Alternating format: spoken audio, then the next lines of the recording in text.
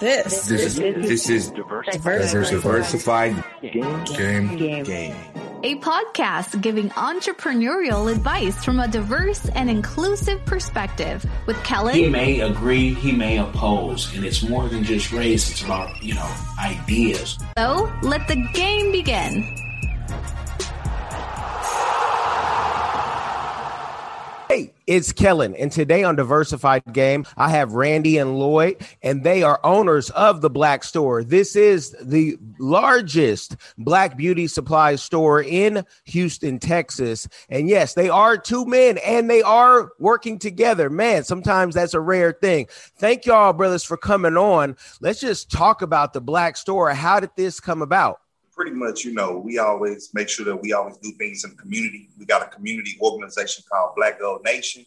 And our biggest thing is always coming up with business ideas and business industries that exploit the Black community. And this just happened to be one of the biggest ones. So we always want to make sure that we're doing stuff in accordance with the Black community. And how can we help solve some of those problems and issues that we have? Okay. So when you guys are in the lab and you say, man, we want to get into the hair business, I'm sure folks, your own mother, your aunties could have laughed at you and said, y'all gonna do.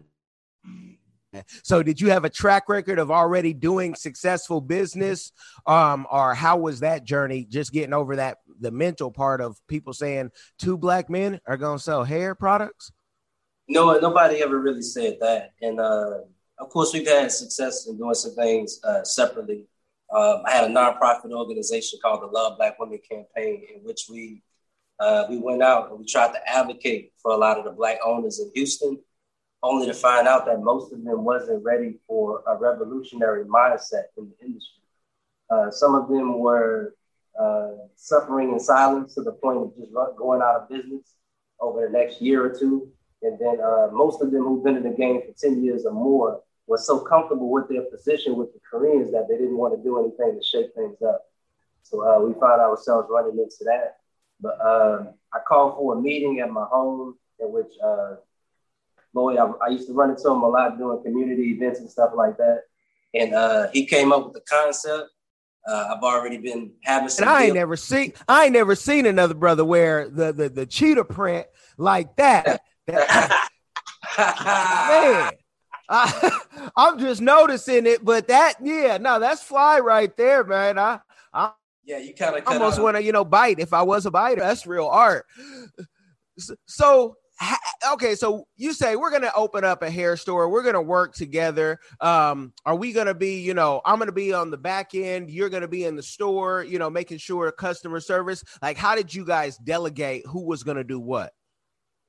Go ahead.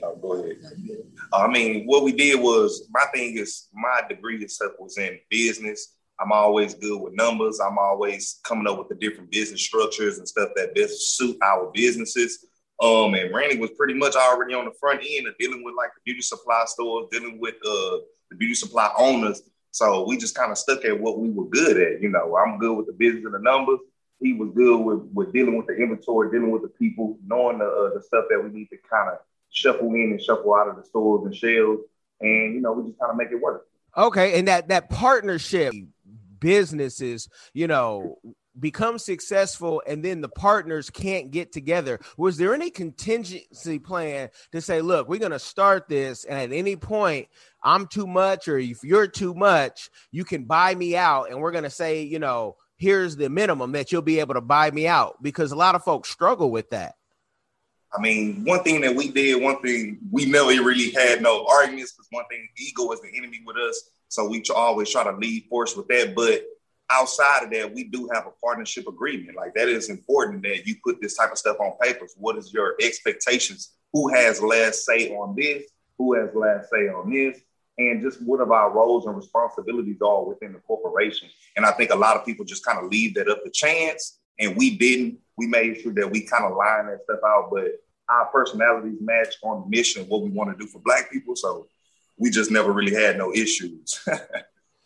No, that's a beautiful thing. You might need to teach that in a course or something, or have people come to the store, because a lot of that is just humility and, you know, trusting your partner. And that's why you got into business with them, because there was something that they had that you needed, and it just, you know, I don't even know if you can teach that, man.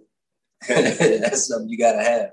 So with creating a hair store, and, you know, you guys are the biggest, did you at first say, look, we are going to be, you know, get the biggest building that we can afford, or did it start off small? Because I know sometimes things, you know, start off just in the kitchen and then they grow out and you say, man, I got to go get like a whole big building. So how was that, the growth? We knew that we wanted to do something big, and we knew we wanted to do something different, and it just kind of all fell into place.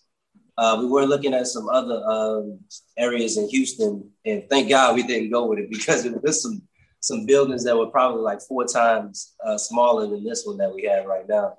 Right now we have about 5,000 square feet, 3,000 square feet of retail space, and an additional 2,000 square feet in the back for services like the nail salon and the barbershop that's coming soon. Wow, that's a lot of space. And, you know, not just to fulfill, secure all of that space and having your, you know, your materials in there. I mean, folks don't think about, you know, the upkeep of what it takes to keep the place clean and in order. So how many staff members do you have with the place that large? Right now, just in a retail space, we have one part-timer that comes in over the weekend. And we also have 2 young gentlemen. One is his nephew. And we kind of like give them something on the side and just, you know, mentor them as well. So we get a lot of help over the weekend. And then in the nail salon, it's about 3 nail techs and 1 beautician that comes on call. But it is a lot of upkeep with the cleaning, and we kind of do that ourselves as we go. Okay, so now we know if anybody in the Houston area says, man, my child, or I'm coming back from school and I need to be mentored, an internship, now they know where to go and say, hey, I heard that you guys allow, you know, folks to get experience. The pressure on y'all. There's nowhere to send people out the country, and it's good to know that 2 men have a space where people can get experience. And let's go into that. You hinted about, you know, everything that you do in the community, but what is a community give back with the success that you guys are having, and the best is yet to come that you're going to have? What's a community give back that you're doing and that you want to do in the future? I mean, one of the things that we have met with like every principal of middle school, high school, elementary school in the area, just so we always making sure that we are on top of helping, you know, anybody that's in need, especially children. One of the other things that we do, we own our own credit card systems. We redirect those fees back towards the community. We done built websites for Sunnyside Civic Club, Acres Home Super Neighborhoods, Shape Community Center, and we maintain it as well. And we're looking for more community people to do it for, Black communities. And I think that's just one facet of a way that we give back just our funds, just on a minimal scale, just to make sure that we always being effective for the solutions and just being involved in everything that's going on around us. Okay. And let's talk, you know, we're talking about business, but let's talk. We know that the hair industry, you know, especially for certain types of hair, you ladies who especially like to braid your hair, it's difficult, or has been said to be difficult by Black people to buy wholesale, whether they're getting it from India or China. Can you confirm if that's still true, and, you know, why that is? Okay, so getting human hair is not that hard. It's the synthetic hair that's the issue. And all of the synthetic hair that's made, 95% of it is going to be distributed by Korean-owned companies, whether it's Outre, Sensational, Shake and Go, Model, Bobby Boss. And then, you know, I even did some research on some of the African countries that have some manufacturing and distribution as well. I believe there's a manufacturing plant in Botswana, and then there's a couple in Nigeria. But even with that, they still have to go get the polypropylene fibers and the synthetic fibers from either Japan, South Korea, or China. So even with the synthetic hair, like, you still have to go get it from Asia. I don't know if these fibers can be made anywhere else. They just got a monopoly on it right now, but But even with the manufacturing plants in Africa, they still have to source it out to Asia in some way, shape, form, or fashion. Now, with those, those fibers, it would be great to know if they could be maybe even like 3D copied or something, because we got food that's being 3D copied. So we can change thing of what the future looks like on, what people have done to maybe try to tap in where we don't have to go to Asia, and maybe we can clone it some way. If Terrence Howard, he owns a company, I think they mass produce diamonds, you know what I'm saying? In like a compressed container, something like that. If they could do that, I'm sure we can make fiber somewhere and have some manufacturing plants that's closer to home than some of our Afro-Caribbean countries. Yeah, because that would definitely change the game, and then it would pressure us to say, well, if they can do it, are they a better, buyer, or can we become our own buyer? What about the psychology of, the customer? Because most communities, if we say this is the Asian community or the Jewish community, they'll say, you know what? If these people aren't going to sell to our people, we're not going to do business with them because we're not going to wear it, right? And in the Black community, we're always looking for others to rescue us, or we have to buy from others. Even with our music, it used to be you have to go to a record label, and now we're just kind of coming into our own, really learning the business, which is 95% of anything that you do. What about the mentality of the consumer? Because it's women. And is there any education that we can give them to maybe, stop them from having their hair done a certain way until we can control more of it? I think that's right there. See, that's an uphill battle. I feel like right now we just live in the society where people kind of want what they want when they want it. And it's not a more of a, we're waiting on, we're not going to buy from this person because they don't have the access to it. I wish that was the message that we can get out. Don't get me wrong, there's a lot of women that have taken that in and just went natural. And that's what we see that's helped us a lot, because we got about 90-something Black-owned brands on our shelves right now that just cater to natural people. And one thing we realize is that's just a mentality, but it's not nowhere near the majority of women that feel that. Okay, and I know when we talked at first, I said I don't want to kill your business, because I know that's a good part of business. You don't want to knock out some SKUs, but it's just that the mentality. I read the book, and I always preach about extreme ownership. And if we take extreme ownership of every move we make, right, and everything that we do, we can't blame anybody else. So how do we solve the problem? That's the biggest thing is what I'm trying to get and let the audience, how can we solve this problem? And so us as men, we probably, we can't be on the forefront saying, hey, ladies, wear your hair this way, not that way, especially in today's times. We'll be living on an island like Russell Simmons, or we'll be in a cage possibly with Bill Cosby down the line. But what do you see the future? If you guys, where would you like to see it to go? Would you like to get a deal with one of the temples in India, and then maybe you are a direct buyer? Because actually you are a direct receiver, because a lot of them aren't even buying the hair from the temple. They're just donating it. So where would you like to see this go so it can be fair? So let's start with like the last question. Like, if women did make the conscious decision not to wear like synthetic hair or like the human hair that comes from India, it wouldn't kill our business. It would just make more people take care of their natural hair. And if there was any other beauty supply that's in position to take advantage of that, it is us.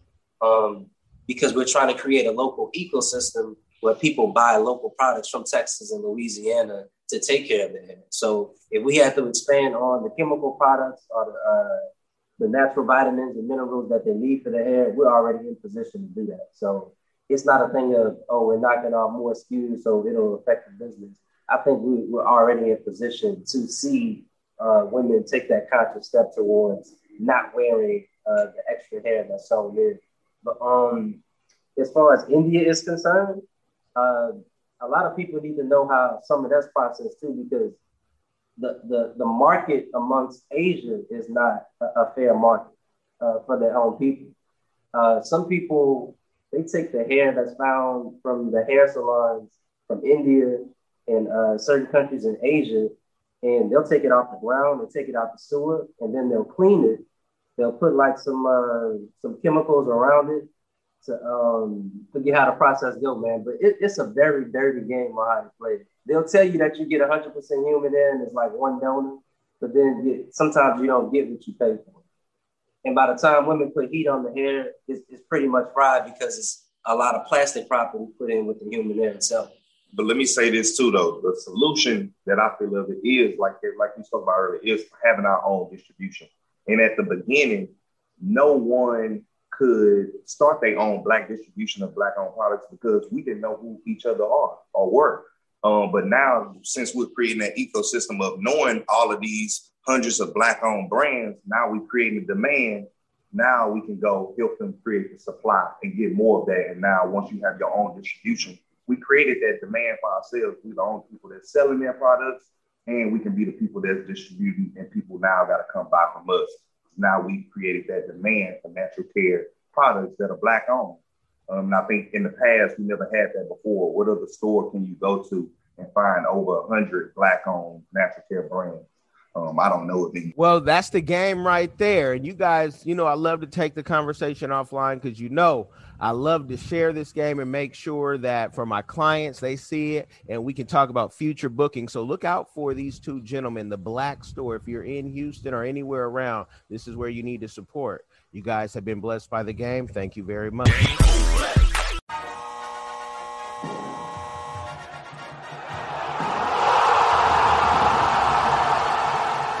Thanks for getting in the game and listening to the Diversified Game Podcast with Kellen, the #1 show pairing entrepreneurship with diverse and inclusive perspectives like wine and cheese, bagel and lox, fish and grits. Be sure to visit diversifiedgame.com for all the good stuff. Join in the conversation and discover more content.